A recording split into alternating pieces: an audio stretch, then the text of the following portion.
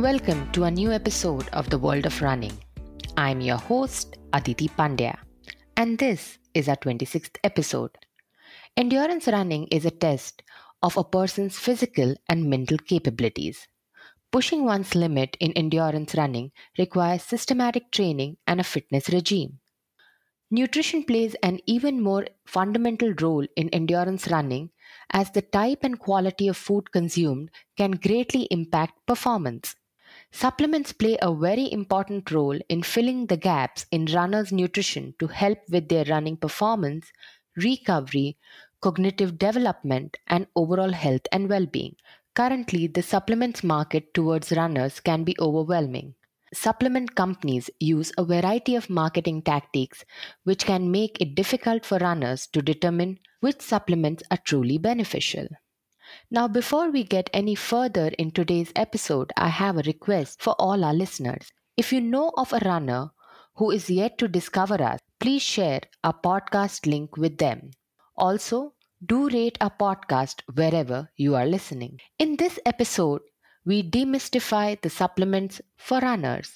It is important for runners to be critical and do their research in terms of what supplements are really needed for them and what not. Our guest for today is Mihira Khopkar. Mihira has been a national gold medalist in swimming and has trialed for Commonwealth Games in 2010 in synchronized swimming. Mihira is the lead sports nutritionist at Sir H. N. Reliance Foundation Hospital, through which she has been working with Asian, Commonwealth, and Olympic athletes. She is working in the field of nutrition and for the past 5 years specifically in sports nutrition alone.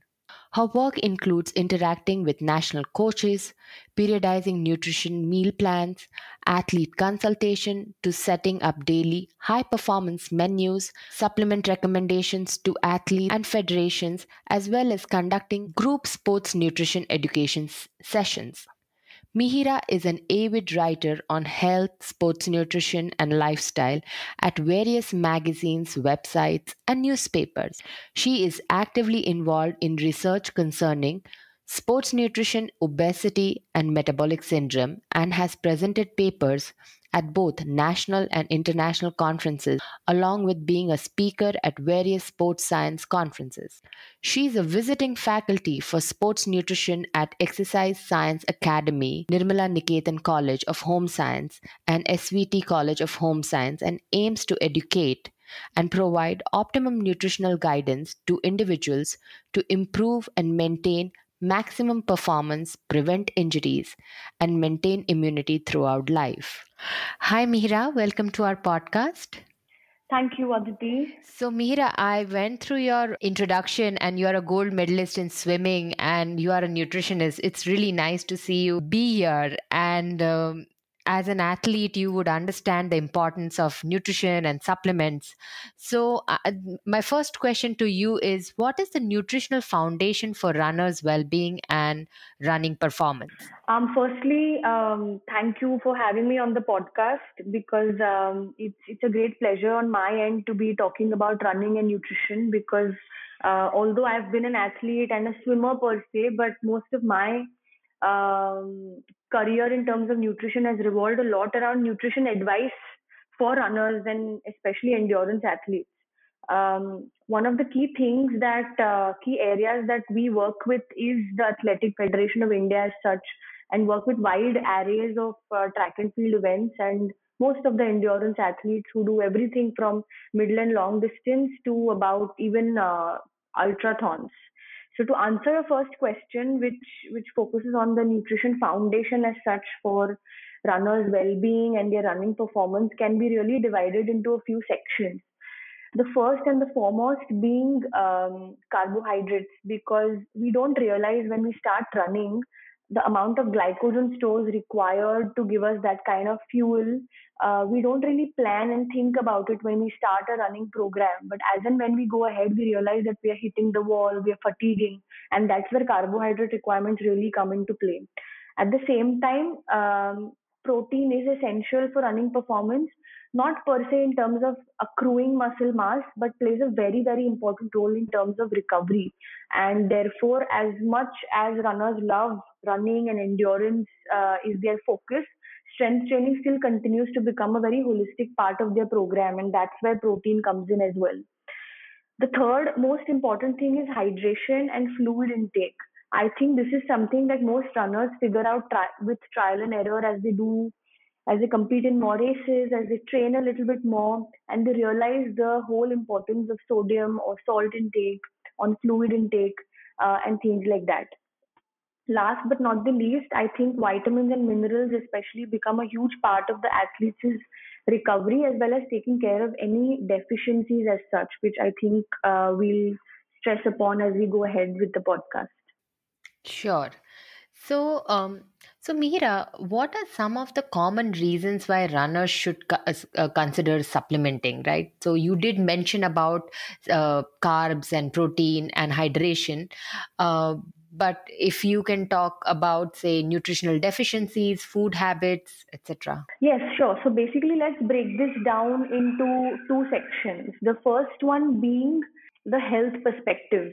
By that, I mean every runner, irrespective of the level of competition or the level of training the runner is involved in, the first step is really having a strong health foundation. And we always recommend most of our athletes, runners, to keep doing an annual blood check of most of the vitamins, minerals, as well as other profiles. And one of the key things that stands out is most runners continue to be deficient on iron, continue to be deficient on B12 or folate or vitamin D, and these then become very important nutrients to be supplemented with, so that these don't therefore come in the way of running performance. Because whether you talk of iron, B12, folate, all of these three things play a very important role in endurance performance as such, because in some or the other way they play a very important role in building red blood cells or helping you boost hemoglobin, which therefore is, the crucial thing to deliver oxygen inside our muscles and therefore aerobic capacity. The other thing is the performance side of things. So once we've corrected our health and once our profile in terms of vitamins and minerals is in check, that's where we take a step ahead and focus on what are the key supplements that we need for endurance performance.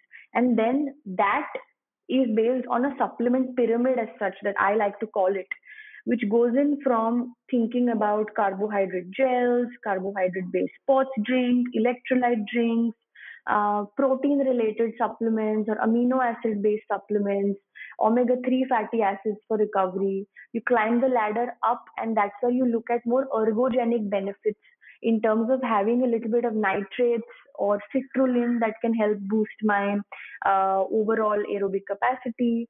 You look at lactic acid buffers as well, which are a great tool during your training related performance. You also look at thermogenic agents. So you look at things like caffeine or green tea, which you can try and use in your training program and see if that makes a difference in your training as well. So I'd like to break it always down into a health aspect and then followed by a performance angle to it. Coming to the second aspect or the third aspect that I'd like to add is also that many runners, especially today, have preference towards being more vegan or following a more vegetarian lifestyle, and then that also has different demands as such in terms of vitamins, minerals, yes, but overall protein demands, vitamins demands, mineral demand, their absorption rates, all of these things also therefore need to be taken into consideration. So, I just want to ask you a slightly different question, Mihira. It is, as runners, we run with folks at a different life, at various life stages of running cycle, right? So sometimes an early stage runner who's just a recreational runner might not want to take supplements or might not want be very keen on getting too serious, right? In the running journey. So, say for example, if somebody is running 30 kilometers per week, so do these runners need supplements? And if yes, what kind of supplements should they be taking? Okay, so to just start off with that, and this may not necessarily be true for somebody who's just begun running, but this will also apply to somebody who's a very conditioned runner. I, Sure. usually talk about when I do consults something called as the supplement decision making tree, and we always discuss this, and that just helps us understand whether we really need this supplement and whether we should really go about, using this. So it's based on three, four steps, and I'll take you down through them. The first important step is there any scientific evidence about the supplement I'm willing to use? Is there any research as such? Are there experts? Are there other runners using it? Is there a difference that it's making at all? So that's the first question we usually try and have a discussion about. The second question really is a discussion with the nutritionist and as well as the coach. So I always try and interact with the coach because he's the one who's making the whole periodizing calendar. So you discuss and understand what is the training program right now. Is this supplement a training supplement or is this supplement a competition supplement? What should be the dosage? What should be the timing of this supplement? What should be how should you take this supplement? All of these things need to be answered before. The third aspect of this is whether this supplement is safe. Does it have any side effects? Does it have any disadvantages that I need to know about beforehand? Are these disadvantages weighing over the advantages at hand? And lastly, from where am I really buying this supplement? Is this supplement from a legal, authentic source, or is it just over the shelf? Then you want to trial this supplement in your training routine and see if this supplement is making a difference. If this supplement is really, really making a difference, then that's when you use it in competitions or events. If this supplement does not show the desired result, you go back and try and adjust the dosage, adjust the timing, adjust the how to take it, and see if it really makes a difference then. If it does make a difference, you use it again in competitions. If it does not make a difference, then you discard that kind of intervention. So this is the first step in terms of deciding whether I need a particular supplement or not. After this is done, then there are discussions on if I'm a budding, runner, I'm doing 30 kilometers a week and I'm gradually going to increase my mileage, but I still have my office, etc. to manage. Do I, as a beginner, need any form of supplements at all? And this is where I stress a lot on health. So I tell them, you go out there, you do your blood profile. Let's come back and see if you are deficient in anything. If you are deficient in anything, let's then first correct that angle. Then we will move step by step ahead. So let's just first look at things like iron, B12, folate, vitamin C, vitamin D. Let's see if you need any of these. Then let's go on to step two, where you focus on things like, okay, now you're training, you're doing this kind of mileage. How are you feeling? Are you fatiguing? Are you tired? Are you also trying to lose weight at the same time? Are you trying to lose fat at the same time? So if these are some of the other goals of the runner, then you also look at factors such as, do you need a protein supplement? Can you add an amino acid or BCAA supplement? Or do you want to look at an electrolyte supplement? So you basically decide not just with the fact that you're a budding runner, but also with the fact whether you are experiencing any issues while training, you're not able to train at your full potential, as well as if you also have other goals along with running as such as well. Understood. So, what are the different type of supplements should a runner consider, right? Because I'll tell you why I'm asking this is that there are so many things in the market that is available, as you mentioned, right? Over the shelf, you have so many, like the entire media is bombarding you with different kind of, say, whey proteins and amino acids, vitamins. So, what should a runner consider? Great question. And like you rightly said, supplement industry is like a billion-dollar industry really, and it targets all of the population that is vulnerable, right, to the use of supplements. So everybody today sees an advert somewhere, and then everybody wants to try that particular supplement. But like I said, always look at the supplement decision making tree. And to answer your question, um, I'd like to put it in a way where a runner or any athlete can focus on choosing supplements based on something called as a supplement pyramid. The foundation row of that pyramid is based on your macronutrients, where you focus on carbohydrates, proteins, and fats. And this is a discussion again you have with your nutritionist and explore. from the carbohydrate section. If I am now really increasing my mileage, I'm in the preparation phase. Do I need a sports drink? What should be the tonicity of my drink? Should I also need an electrolyte drink along with it? Do I take an ORS with it? Followed by protein. Do I need a whey protein supplement or a vegan protein supplement? Or I can manage with something like a BCAAs or an amino acid mix, followed by omega-3 fatty acids. Do I really need those for recovery right now? Or I'm working on training adaptations and I want to take that load right now and let my body naturally adapt to the current training load. That's my foundation block. As I move ahead, I focus on vitamins and minerals. So I focus on, do I need an iron supplement? Am I deficient in that? Do I need B12, folic acid? Do I need a vitamin D supplement? Or if I have issues such as I'm not recovering well enough, do I need to add things like a zinc or a calcium or a vitamin C? So these are discussions you have in block two. Block 3 can be focused more on performance based supplements or ergogenic aids.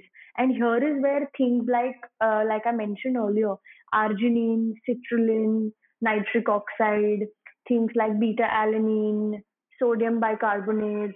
I must add that many endurance runners who swear by their strength training programs also consider a very low dose of creatine monohydrate. So that's also supplement to discuss as such.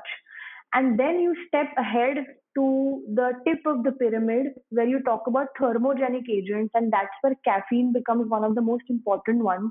Because I feel, really, being an athlete and then being a nutritionist now, that a marathon or any endurance sport is a mind game. It's a mental sport. Chalo, you have enough, glycogen stores. You'll always have enough glycogen stores. You'll always have enough fat stores. I mean, we always have a higher body fat percentage to take care of our energy demands. But at some point, if you're doing a full marathon, at that 30th kilometer, you start your mind talking to you and starts giving up a little bit. And this is where, this is a concept we call as CNS fatigue, a central nervous system fatigue. And here is where doing things that are more neuromuscular, doing things that like caffeine that can talk to the mind and give you that stimulation and give you that focus and then help you push through, can be explored. So the last block or the last tip would be thermogenic agents. So you look at caffeine as a supplement, like a caffeine tablet. You can also explore doing an espresso. You can also explore it through things like green tea, etc. But I would go about planning my supplement stack in this format. You start with macros, go to micros, go to ergogenic aids, and then look at thermogenic aids. So, Mihira, how can runners find out even if they're deficient? We spoke about, taking supplements. But first of all, as you mentioned about the supplement tree, is it to do with just directly going to for an annual blood test, or are there any indications or symptoms that they also need to watch out for? So most runners typically are in the age group of 30 to 60 years, right? Because this is the age group where most of the runners are found to take up a sport such as endurance running. And this is also the age group where they are focused on living dual lives, like I'd like to say, because they want to be best in both these areas. And the reason I highlight this is because this can swing across two sections. You'll find one group of people who, the group of people are very focused on their health. They will track data, they'll track mileages, they'll track their RPEs, they'll track their heart rates. And you'll also have another end of that group, the runners group, who will be focused too much on there's office going on, there are too many things going on, and they might not give that much importance to their health. So they might ignore certain signs. But my three to four classic signs would be when you feel too fatigued, you are sore for a too long period of time, you're not able to sleep really well, you get frequent headaches, you get frequent urination. These could be a few signs that you could be very observant on. If your urine color is too dark for too long, these are things that you really need to pick up. Also in terms of weight, you've lost too much of weight in too little time, and this is where you know that something needs to be done. And which is why I'd like to take this opportunity to really say that you really need a nutritionist guidance, in all of this. For example, if you're really somebody who's focused on pursuing a career, while you're running hard, and maybe you have a dream of doing a Boston at some point and doing multiple other marathons, then you really need to take care of your health, because stress as a factor in general can really influence the way your body adapts to training. It can really influence recovery. It can really influence sleep. And we are not full time athletes as such, and we don't have just that Yeah. stress to take up. We are also having other lives, and that added stress can really make things difficult in terms of recovery, fuel usage, sleep, and all of those angles. So the first step, again, like I said, is consult a nutritionist, do a complete blood profile, have that conversation, see where you're lacking in terms of nutrient deficiencies, take care of those first before you go on for performance, and keep a watch on all the other signs and symptoms that I just spoke about, as well as also take care of additional stress if that's something that's bothering you in general. Sure. So I want to segue at this point towards protein, and protein benefits are very well documented, and it is one of the most popular, as you mentioned earlier in the episode, right? That it plays an important role in recovery and growth of muscles of runners. So, in what cases runners should consider protein supplements? Is it that we need to keep taking protein supplements, or there is a thought behind this? Okay, so before we dive into that, it's very important to know that as an endurance runner, what is my protein requirement for the whole day? And what research says is you don't need more than 1.4 grams per kilogram of body weight per day. So anywhere between 1.2 to 1.4 to 1.5 grams max per kg body weight per day are your protein requirements. So if I'm 50 kilos, 50 into 1.2 will give me my protein requirements in grams for that particular whole day. Now, typically, most endurance runners are also on the lower side of the weight. Therefore, their protein requirements never land up being that high that you need to compulsory rely on a protein supplement. They could max reach to be anywhere between 120, 130 grams of protein, 150 grams of protein, and very rarely they are above and beyond that number, that figure. Now, reaching this requirement properly with a proper diet is very easily possible. If you try and include good quality protein sources in your diet, you should be in a position to reach this demand. But if you are somebody who's just too busy, cannot find the time to focus too much on the dietary aspects of things, although I'm a big, huge fan of the whole foods approach, but if you just can't make it, then this is where you'll end up relying on a protein supplement. So the first step is understand what your protein requirement is. Step two is try and see if you can meet that demand with food alone. Step three, if you're unable to do that, then that's when a protein supplement creeps in. Sure. So we also spoke about endurance runners being vegan, and there are two kind of proteins, right? One is whey, and another one is plant based. So, are there any differences, and what could be the consideration when choosing one versus the other? Great question. And to be very honest, for the longest time, the best quality protein supplement available in the market today, even today, continues to be your whey protein supplement, because all of the scientific evidence leans towards whey as a protein to be most biologically available, great in terms of absorption, great quality, great amino acid profile, all of that. So that whey still continues to be the king in terms of protein supplement as such, if you need to choose one from. However, if you are somebody who's chosen a vegan lifestyle, or if you are somebody who's lactose intolerant, or if you are somebody who just, even if you're not intolerant, you just feel very bloated with taking a whey protein supplement, you may consider a vegan protein supplement. The sources of vegan protein supplement usually come from different things, from your soy proteins, your pea proteins, your brown rice protein, your hemp seed protein, and there's various other things that make up your vegan protein supplement. Now the question is, are then vegan proteins better in quality in terms of whey, or at least similar? Do they give us similar benefits as whey protein does? So there was a very nice research article that was published, I think, in 2018, and that spoke a lot about this comparison between vegan protein and whey protein. And what they said is, as long as you meet the total protein requirement of your day, or the total protein requirement in that serving, right? As compared to whey, you are usually fine. You get the same benefit as such.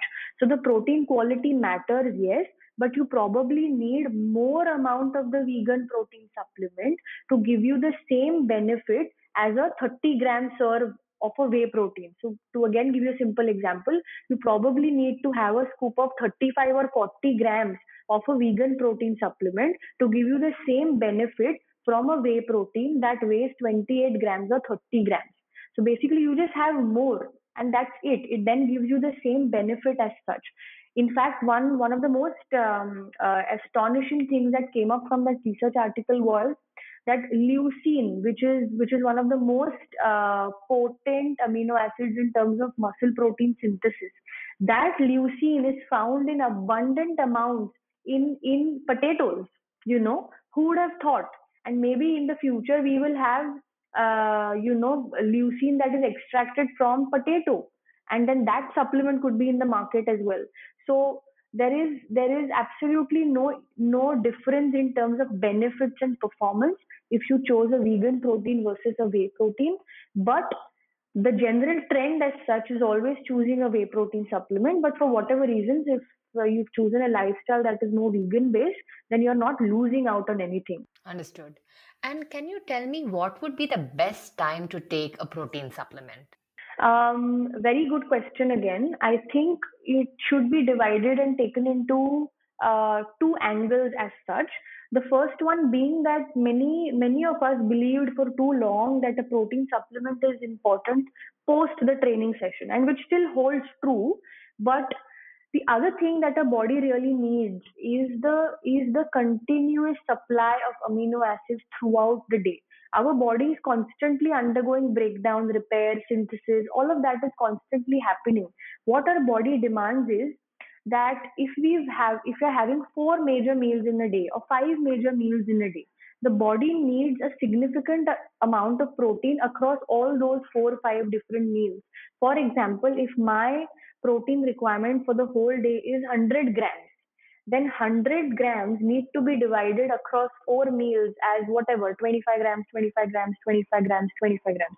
25 grams in, let's say, breakfast, 25 grams in lunch, 25 grams in an evening snack, and 25 grams in dinner. That is how consistently we need to spread our protein requirement. So that is point one. Point two is, obviously we need a fast absorbing protein source, such that of a protein supplement, whether whey protein or vegan, immediately post your training session. So within a matter of 20 minutes, 30 minutes after your training session, throw in that protein. But then this protein will also then become a major part of, let's say, your breakfast as such, because you finish training in the morning, you can throw in half or one scoop of protein in water, and then that makes up your whatever 15 to 25 grams of protein requirement, followed by breakfast.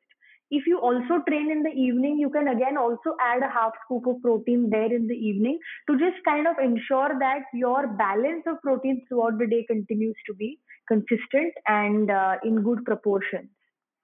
Meera, at this point in time, I want to talk about and segue to vitamins, right? And vitamins are basically organic compounds which are naturally found in smaller amounts in our food products. And they are designated as essential nutrients because they cannot be synthesized by body in amounts which are necessary to support our normal physiological functioning. Can you just talk about how do these vitamins help runners, and if there are any recommended vitamins for runners? Sure, great question again. And I would just like to start again from the fact that you need to focus on health first approach, so get your blood profile done and just have a check on how your iron, B12, folate, etc. profile looks like, right? But to give you a breakdown, let's just start with the B complex group as well as vitamin C, which forms under the water, comes under the water soluble vitamins head. Now, B12, folic acid have very similar functions to that of iron, but B12, folic acid as such have such dynamic functions. They're involved in so many metabolic processes. They play a role. They help a lot of enzymes do their jobs. They also work on the genetic level, so they play a lot of important roles in the DNA RNA synthesis. At the same time, both B12 and folic acid play an important role in building up or boosting up your red blood cells, which will in turn help boost your hemoglobin level, which will improve your oxygen carrying capacity and overall have an impact on your aerobic capacity or your endurance performance. So B12 and folic acid become very, very crucial supplements to consider. But folic acid is widely available, across a lot of green veggies, especially your leafy greens. So that we usually get in decent amounts, unless you're somebody who doesn't eat your greens really well. B12 is usually found in a lot of meat-based items and unfortunately not very easily in vegetarian sources, which is why most vegan or vegetarian athletes may find that they are deficient in B12. At the same time, you need a very healthy gut to absorb B12 well. So many people, even if they are non-vegetarians and they continue to have a very nice intake of meat, find themselves to be deficient on B12, and that's because they might not have a healthy gut. They could be constipated, they could have like irritable bowel syndrome, which is why we need a very strong gut which has an environment having good bacteria in it. We don't want to suffer from indigestion, constipation, which will interfere in B12 absorption. So if you are deficient in B12, you may want to consider B12 as a supplement. Folic acid, usually you should be fine with a lot of greens as such. You usually get them as individual standalone supplements. But if you must take a supplement, my suggestion is going for a B complex, because then you get everything from B1, B2, B3. All B1, B2, B3 are great in terms of energy metabolism. They help your body utilize energy in a better fashion. So might as well focus on a supplement that gives you all B complex, at once. The other thing I spoke about is vitamin C. Now, vitamin C is quite underrated as a supplement. I mean, in COVID times, it became very popular for immunity, etc. But vitamin C can do wonders in terms of recovery, especially because it directly targets things like your muscle soreness. So, vitamin C is something that you can definitely consider to add as a part of your diet whenever you are under heavy loads, whenever your mileage is higher, you can add your vitamin C just before you sleep for a great recovery for next day. Having said that, the other group of supplements is your fat soluble vitamins, which are vitamin A, D, E, and K, and they all come up with their own individual benefits. Now, vitamin A, vitamin E, these are potent antioxidants. Vitamin A is found in different colorful fruits, vegetables, as well as in egg yolk and certain meats and fish. You usually very rarely get a vitamin A supplement as such, and I would not recommend that either, because having too much of vitamin A can also be toxic. So therefore, we want to avoid vitamin A over the shelf. But you have things like vitamin E, and many people also take a vitamin E supplement, 200 IUs, 400 IUs, 800 IUs. Again, better recovery. I again believe that most of this can be sorted with food alone, and you can include a lot of nuts, seeds. If you eat fish, then a lot of oily fish, and that should give you your required amount of vitamin E. But again, if you are somebody who's struggling to recover, you may consider vitamin E as a supplement. The other thing is vitamin K. Again, not easily found as a supplement, and again, not something that I recommend to have as such. But vitamin D3 and K2 are usually coming in combination these days, because vitamin K plays a very important role in helping vitamin D act, for example, helping vitamin D do its job. So D3, K2 can be very important for bone health, because the amount of load your knee joints, your tendons go through every single time you run with every single stride. It's important that your bone and joint health is taken care of, and this is where vitamin D and K come into play. So again, check your vitamin D levels, and if you're found to be deficient, seek advice of professionals, and you may need like a mega dose of vitamin D at 60,000 IU per week for 4 to 8 weeks, depending on your initial level, after which you need a maintenance dose. So either you continue with a 60,000 IU on a monthly basis all throughout, or you may need a 2,000 to 4,000 IU per day dose of vitamin D on an everyday basis in order to ensure that your vitamin D levels continue to stay the same. Uh, K2 again can be in the combination of vitamin D, but K2 as a or K as a supplement is something that you don't necessarily need. Understood. So, in all this, right, what is, if you can just give a little brief about what's the difference between water and fat soluble vitamins and how do they impact in their effectiveness? Great. So I will answer this question in terms of the way or the method with which we need to use these. Now we know that water soluble ones are the water soluble. So by that I mean you take any time of the day, it's gonna be okay. Why? All those fat soluble vitamins need to be taken after a meal that has some fat. Because they are fat soluble, you need a medium of fat for its absorption. I see a lot of lot of athletes popping up vitamin C.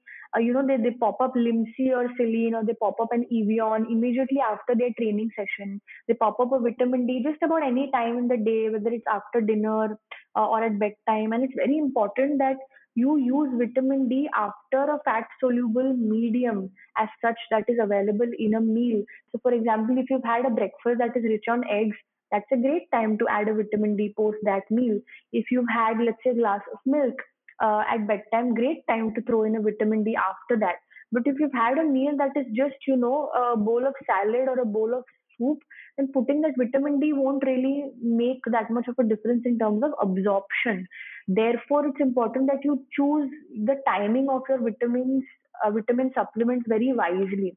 Water soluble vitamins are whatever you need can be absorbed really well. Whatever is in excess is then directly thrown out in the urine. So I mean, not that there is an area of worry, but my suggestion is just take only what you need. Anything surplus, your body is smart enough to throw out of the window, but take a very wise call in terms of what you need and when you need to have it. Mihira, I also want to talk. Somewhere you spoke about performance, right? Athletes' performance. So I want to now segue to pre-run and pre-race supplements and how important they are in performance and energy levels of runners, right? So what are the key supplements that runners should consider that they should take before a race and a training session? Got it. And I'll again break this down into, the list of supplements that really, really make a difference. There have been consensus that have been released scientifically where they speak about 5 to 6 major supplements that really make a difference from a performance angle. The first one being caffeine, the second one being L-carnitine, the third one being nitrates, the fourth one being a combination of carbohydrates as well as proteins. When you do them correctly, it makes a lot of difference. And the fifth one could be something like a lactic acid buffer, something like a beta alanine, which can play an important role in fighting the feeling of hitting the wall, basically. So I'll run you down across all of these supplements.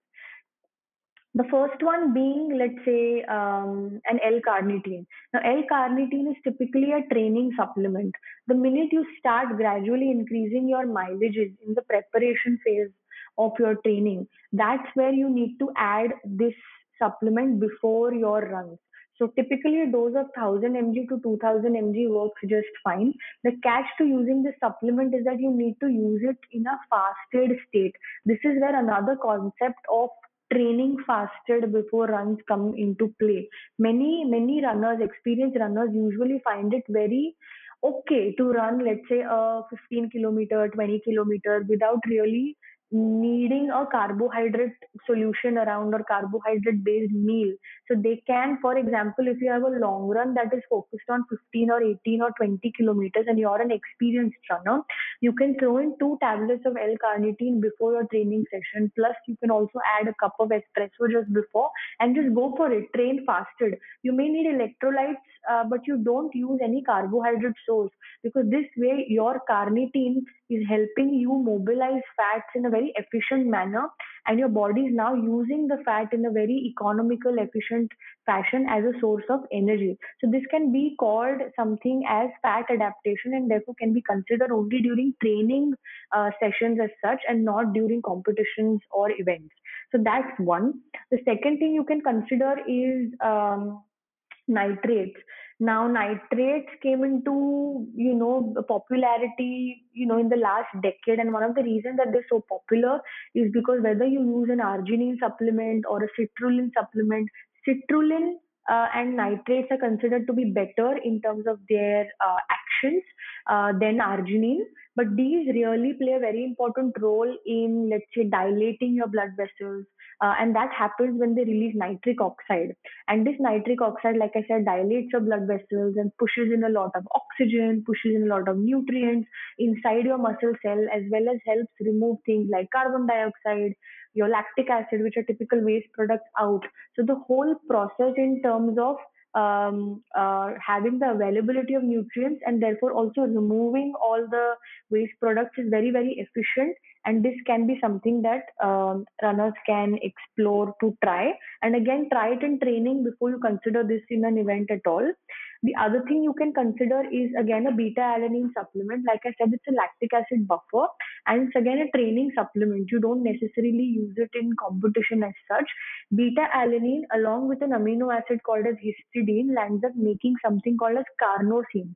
This carnosine, when it kind of increases in quantity in our muscle cell, is where it starts exhibiting its qualities of buffering, of lactic acid buffering. So it's a loading supplement, and you start taking this about 8 to 12 weeks before your major race. And the dose can range anywhere from 3,000 milligrams to about 6,000 milligrams. And the drawback to this is it can give you a tingling sensation when you use beta alanine for the first time, and therefore the suggestion is that you start with the lower end of the dose at 3 grams, and you typically split it pre-training and post-training, because it's something that you want to load in. It's something that you want to gradually increase. As you go by, you'll start observing that you get adapted to this, and that's where you can start increasing your dose as well. Use it for about 8 to 12 weeks, and you should have decent amount of carnosine to help you buffer the lactic acid and therefore help you in your major races as you go by. The other thing that you can explore is a caffeine supplement. Again, very, very popular. Today, you have caffeine in the form of tablets, you have it in combination with salt. So you have like a caffeinated salt tablet. You also have it in your gels. You also have it in energy drinks, like a Red Bull, for example. You also have it, simply as an espresso, or you have it in the form of green tea, for example, and you get some form of caffeine around it. Now, caffeine does many, many things, but two most popular things that caffeine is known for is CNS stimulant. Yes, it definitely, gives you that awakening feeling, and you are motivated, and influences your dopamine levels, and then you're ready to go, and helps you push the last few kilometers into your race.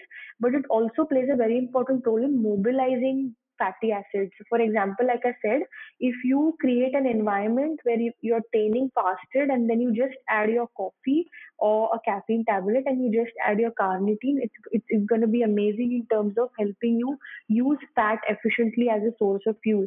So that's something that you can definitely consider. Along with that, you can definitely use caffeinated gels, or you can use a salt plus caffeine tablet. Usually we know, I mean, as runners, that, it's the 30th kilometer, the 35th kilometer, where that, your legs start tightening up, you hit the wall. So approximately 30 to 40 minutes before you hit the 35-30 kilometer mark is where you take the caffeine tablet, or you suck on the caffeinated gel, because caffeine takes 30 to 45 minutes for it to act. So the timely use of caffeine can really help you push further and can help you, really finish those gruesome kilometers as you finish your race. The other thing I'd like to quickly add on is creating supplementation, like I told you before, that most runners, especially those who swear by their strength training program, can consider creating supplementation. Obviously, we don't want to hulk out and we don't need major doses of creatine, but a very small dose of 1 to 2 grams per day taken over a period of time, such as 2 months, 3 months, can also, give us the same results. And therefore, this is something that you can consider to include, let's say, pre/post training session, and this can ensure that you have the necessary amount of muscle mass, which can help you also boost some strength in combination with your strength training session, and also overall keep your muscle tone really healthy. Understood. So now I want to talk about the during the race supplements, right? And each runner comes up with their replenishments, right? So as you mentioned that if I know that I will be getting fatigued at the 30th kilometer and I should pop in a caffeine 30 to 40 minutes ahead. And so it can be in various ways, right? It can be an energy gel, and also then it will be followed by electrolytes or salt tablets. So is there a more scientific way of working on consuming carbs and electrolytes during the race? Great question again. And there have been, so many conversations I've had with runners, and everybody has a very different strategy. So there is literature that talks about, set guidelines, but it doesn't always, link to practical, strategies. So, for example, Eliud Kipchoge, when he landed up attempting the sub 2 marathon, he was using a lot of gels. He was using carbohydrates at 90 grams per hour as well. And we are scared to use that because we're so worried that it will give us a GI distress and we'll probably just lose time and it'll make us feel very uncomfortable. So we usually are very scared to eat something or have the gel even, which is of such high carbohydrate content. So typically, the science says you need anywhere between 30 to 60 grams of carbohydrate every hour. Most gels give you approximately 25 grams on an average of carbohydrates, anyways. But not necessarily that every runner will need two gels every hour. Maybe some runners will just decide to use one gel. Plus, there's also this concept of having these dry fruit, squares, or a date or a salted date and things like that. There are some runners who prefer going that method because gels are again not something that suits everybody, because gels can also stick onto your throat and you're already not drinking enough fluid and then make you feel very like, pukish and all of that as well. So you have all of these scenarios which the literature will not necessarily give you answers for. But my strategy really is you focus on two, three things. The first thing is you focus on ensuring that you have enough fuel. So that's where the carbohydrate comes in. Again, this needs to be tried during training. So you focus on 30 to 60 grams per hour. You try and see if you can do 1 to 2 gel per hour. If you can do that, very good. If you think you don't need that, don't do it. But try and understand and listen to what your body really has to say. If you're happy with one gel every 30 to 40 minutes, go for it. If you're happy with one gel plus one salted date, do that as a strategy, but really listen to your body as such. The other thing that you really need to focus on is electrolytes. Electrolytes meaning you need anywhere between 200 mg to what 600 mg of sodium per hour is what I would recommend. And again, most gels will give you that. If you're taking an electrolyte solution, you will have that with you. But try and always focus on having electrolytes per hour, whether it is in the form of that gel or whether it is in the form of an ORS or a sports drink that you're having. But that is non-negotiable, because sometimes, and I'll give you an example towards the end of this answer, on situations that led to hyponatremia as well, and I'll talk about it in a minute. But like I said, the first thing you focus on is carbohydrates, which is for fuel. The second thing you focus on is electrolytes, because you don't want to be in a situation where you're cramping, as well as you go into this hyponatremia situation, which I'll talk about in a bit. And the third thing is fluids, of course, but the third thing is also caffeine. So caffeine is something that you can explore as a part of your caffeinated gel and use it wisely, like I said, before the 30 to 45 minutes before the kilometer at which you hit the wall. So use it very wisely. The other thing that many people use is BCAAs, and to be honest, BCAAs are very expensive fuel source. Most people don't realize, but when your body is shifting or transitioning between using carbohydrates to using fat, BCAAs come into play, and BCAAs are the ones that end up giving us energy. Now, from the beginning, if you start using BCAAs, you're kind of confusing your body in terms of what source of energy do I use? Should I use carbohydrates? Should I use BCAA? What am I really supposed to use? So my suggestion is that you may not need, and this is my personal opinion, you may not need BCAAs at all during your races. The three major things, or the four major things that you need to focus on include carbohydrates, and that too you can explore things like multiple transportable carbohydrates. So you don't necessarily need only a glucose, but you can have a combination of glucose, maltodextrin, fructose, which can help you efficiently in delivering the kind of energy that you really need at that particular period of time. So carbohydrates one, electrolytes number two, fluids number three, and caffeine number four. These four really need to form a part of your during race strategy. Understood. Now, I also want to talk, Mihira, about post race supplements, right? And we need to improve our recovery after a quality run, long endurance runs or intervals. And what are the supplements that are effective to improve recovery? And I'll tell you why. Is they also need to reduce a craving of eating carbs throughout the day, right? So, how can we incorporate these supplements? Recovery post your races is extremely important, and I think I'll just divide this into two angles. The first one being that post your training sessions, you can focus on a lot of vitamins and minerals that can help you recover better. But being a nutritionist that focus more on whole foods, my suggestion is your post race or post training routine should look at first ensuring that you have replenished the glycogen stores that you have lost during the session. So throw in something like a high glycemic index carbohydrate source, which can be as simple as bananas. So throw in those bananas, throw in some dry fruits if you'd like. And then along with that, you need a fast absorbing protein source. And here is where things like a protein supplement come into play, whether it's whey protein or whether it's a vegan protein supplement. So throw that in definitely. But apart from that, the next 2 to 3 hours, focus a lot on things like, let's say, an avla shot, or focus a lot on fruits such as, pomegranate, watermelon, papayas, because these guys have things. I mean, these guys have enzymes called bromelain, especially papaya and pineapple. And bromelain is an enzyme and is known to help you a lot in muscle recovery. So you can throw in those specific fruits. You can also try and add a lot of nuts and seeds into, 2 to 3 hours after your training session, because they are also rich on zinc as such.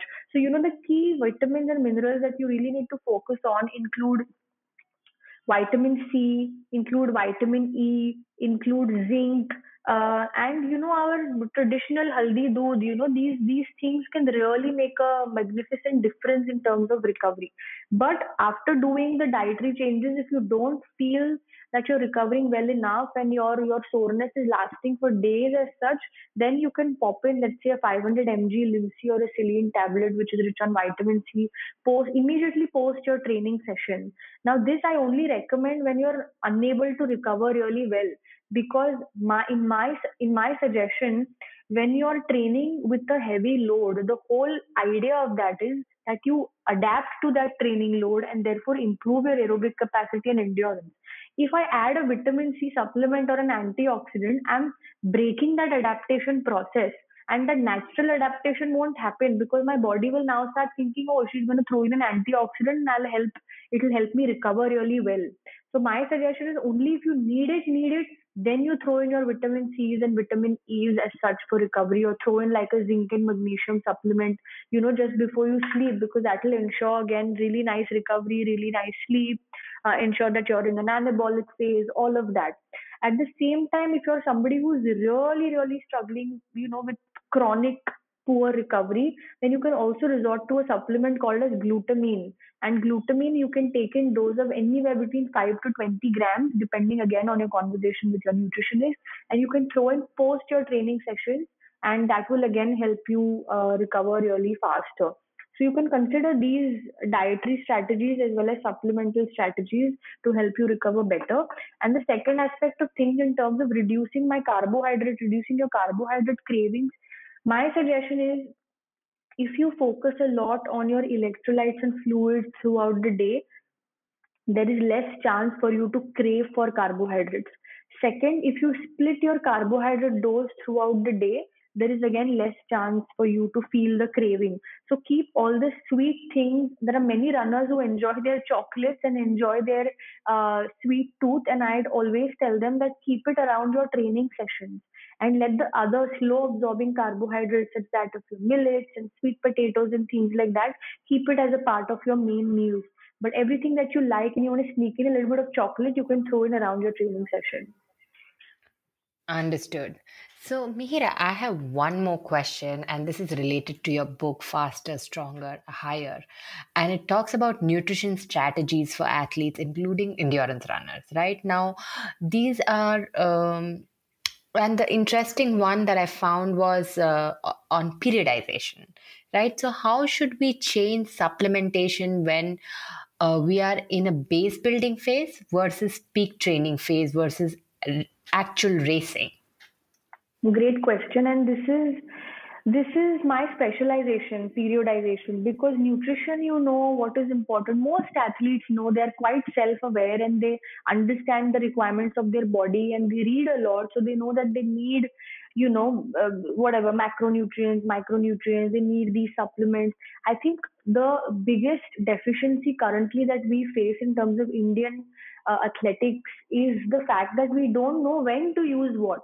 Okay, we know that caffeine helps, but when do I take caffeine? Right? That is what makes all the difference. So, for example, when you are in the phase where you've just begun training for your particular marathon, and when you are just trying to add kilometers as you go by, gradually building your mileages, I think this 1 or 2 month block is really focused on taking care of health outcomes.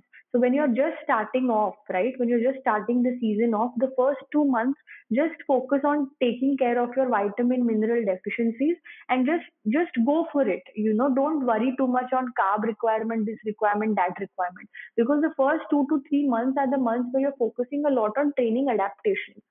Then when you go on to when you're leaning towards second and third month, here is where you can play around a little bit and try and include strategies such as training fasted, even to the extent of training dehydrated.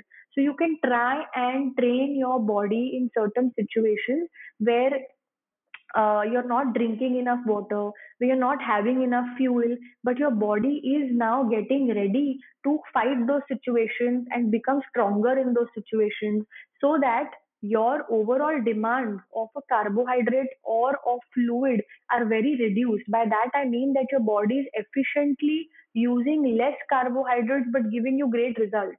Your body is using less fluids and giving you great results. So the 2 to 3 month phase where you're entering that block, this is the time to trial all of these strategies. And this is where, like I said, you can periodize your nutrition strategies based on your microcycle, which is your weekly cycle. So if you know that today is my tempo run, you need carbs. So throw in that banana, throw in that overnight cooked oats if you like, throw in your peanut butter jam sandwich before that session if you must. But if you're going in for a longer run, you try and experiment with strategies such as carnitine and caffeine before, train fasted, and throw in some electrolytes because that will ensure you stay hydrated, and see how that makes you feel. Constantly listen to your body and make changes as and when the feedback that you receive from the body. But like I say again and again, that always speak to a nutritionist before you trial anything else. So that's there. And then as you go ahead, third and fourth month, this is where you're in your peak training phase. This is where you would have experimented with things like using caffeine, use creatine only on your strength training days. You can throw in a dose of 3 grams per day, half of which can go before the training session, half of which can go after the training session, after strength training sessions. So you only need creatine on your strength training days. Rest other days you don't necessarily need to have that creatine supplement. So this is where you periodize your supplements based on your weekly microcycle as well. And you can throw in things like arginine or citrulline or nitrates, especially before your endurance based training session. So whether you do like a VO2 max session, or whether you do like a continued race pace session, or you focus on your long endurance runs, this is where your nitrates can come in. So you can use doses of, let's say, 2 grams of citrulline or 2 grams of arginine before your training session. And you need to add caffeine only when you need it. So when you know it's a neuromuscular session, which especially happens in a long endurance session, throw in a caffeine only then. Otherwise, you don't necessarily need a caffeine supplement or even an espresso. So try and use, I mean, to summarize, really try and use those supplements meant for that specific training session. You don't need to do everything every day. For example, if after a long endurance run, you know that recovery is an issue, you throw in recovery based supplements only for that day and perhaps the next day. But you don't necessarily need to do that all throughout. Also, the other thing is trial your race day strategies in your longer runs when you're closer to your um, races. So try and mimic, simulate that strategy, see how you feel. Try and at least have 2 to 3 of those longer runs where you can play around with your strategy so that you have a fixed strategy, which means that if I'm getting up at 2:30 or 3 a.m., this is what I will have. Maybe I'll have a peanut butter sandwich. Approximately, 4:30 or whatever, half an hour, 45 minutes before my race starts, I'm going to have this supplement. Every 30 to 45 minutes I'm going to have a gel. Maybe every hour I'm sipping on an electrolyte drink. And there are different gels available in the market, from something like a Morton, which is a hydrogel and very light on your gut, maybe something that's something that suits you. There are various other gels by other companies as well, which are very carbohydrate based and have that multiple transportable carbohydrate benefit. Try and see which gel you want to use when, how do you want to place it on an every hour basis. Use your caffeine and salt tablet really well so that it gives you, an upper hand for you to finish that race really, really well. And then post race is also very, very important because, like I was mentioning, you don't want to go in a hyponatremia situation. We had a case where this one runner drank so much water throughout the race. After the race, he gulped down half a liter of Coke even. And then suddenly on his way back to his place, he was in the train and he felt, he felt unconscious. And then he was admitted in the hospital, and then his blood profile was checked, and it was realized that he was having hyponatremia, which means that he was having lower than normal levels of sodium, and that can really make you feel dizzy and can lead to you being unconscious. So electrolyte sodium become very, very important during the race. So don't ever just have plain water, and don't do things like having a jar of Coke after the run or after your training sessions. And try and recover well with a post training high glycemic index carbohydrate with a fast absorbing protein source, and then you can have your major meals. 1.5 hour after that, you have your major meal, which can be a carbohydrate based meal because you want to replenish the glycogen stores that you have lost during the session. All right then, Mihira. Thank you so much. And with this, we come to the end of our of this episode. And I wish you all the best for the coming years. Thank you so much, and it was an absolute pleasure to be a part of this. I loved all the questions, and I really, really hope and wish that this episode really helps runners and helps them make wiser choices in terms of nutrition and training. So, thank you. I would like to thank all our listeners. And if you like this episode and would like to know more on the world of running, please subscribe to our channel. And if you know of someone who is starting their journey into fitness and running, do share our podcast link with them. I would like to thank my friend Arvind for editing, sound recording, and taking care of the post-production for this podcast. If you have any suggestions on improving the content of the show or topics you would like us to cover, please share it by emailing us at connect@geeksonfeet.com. Or you can also reach us through Twitter, Facebook, or Instagram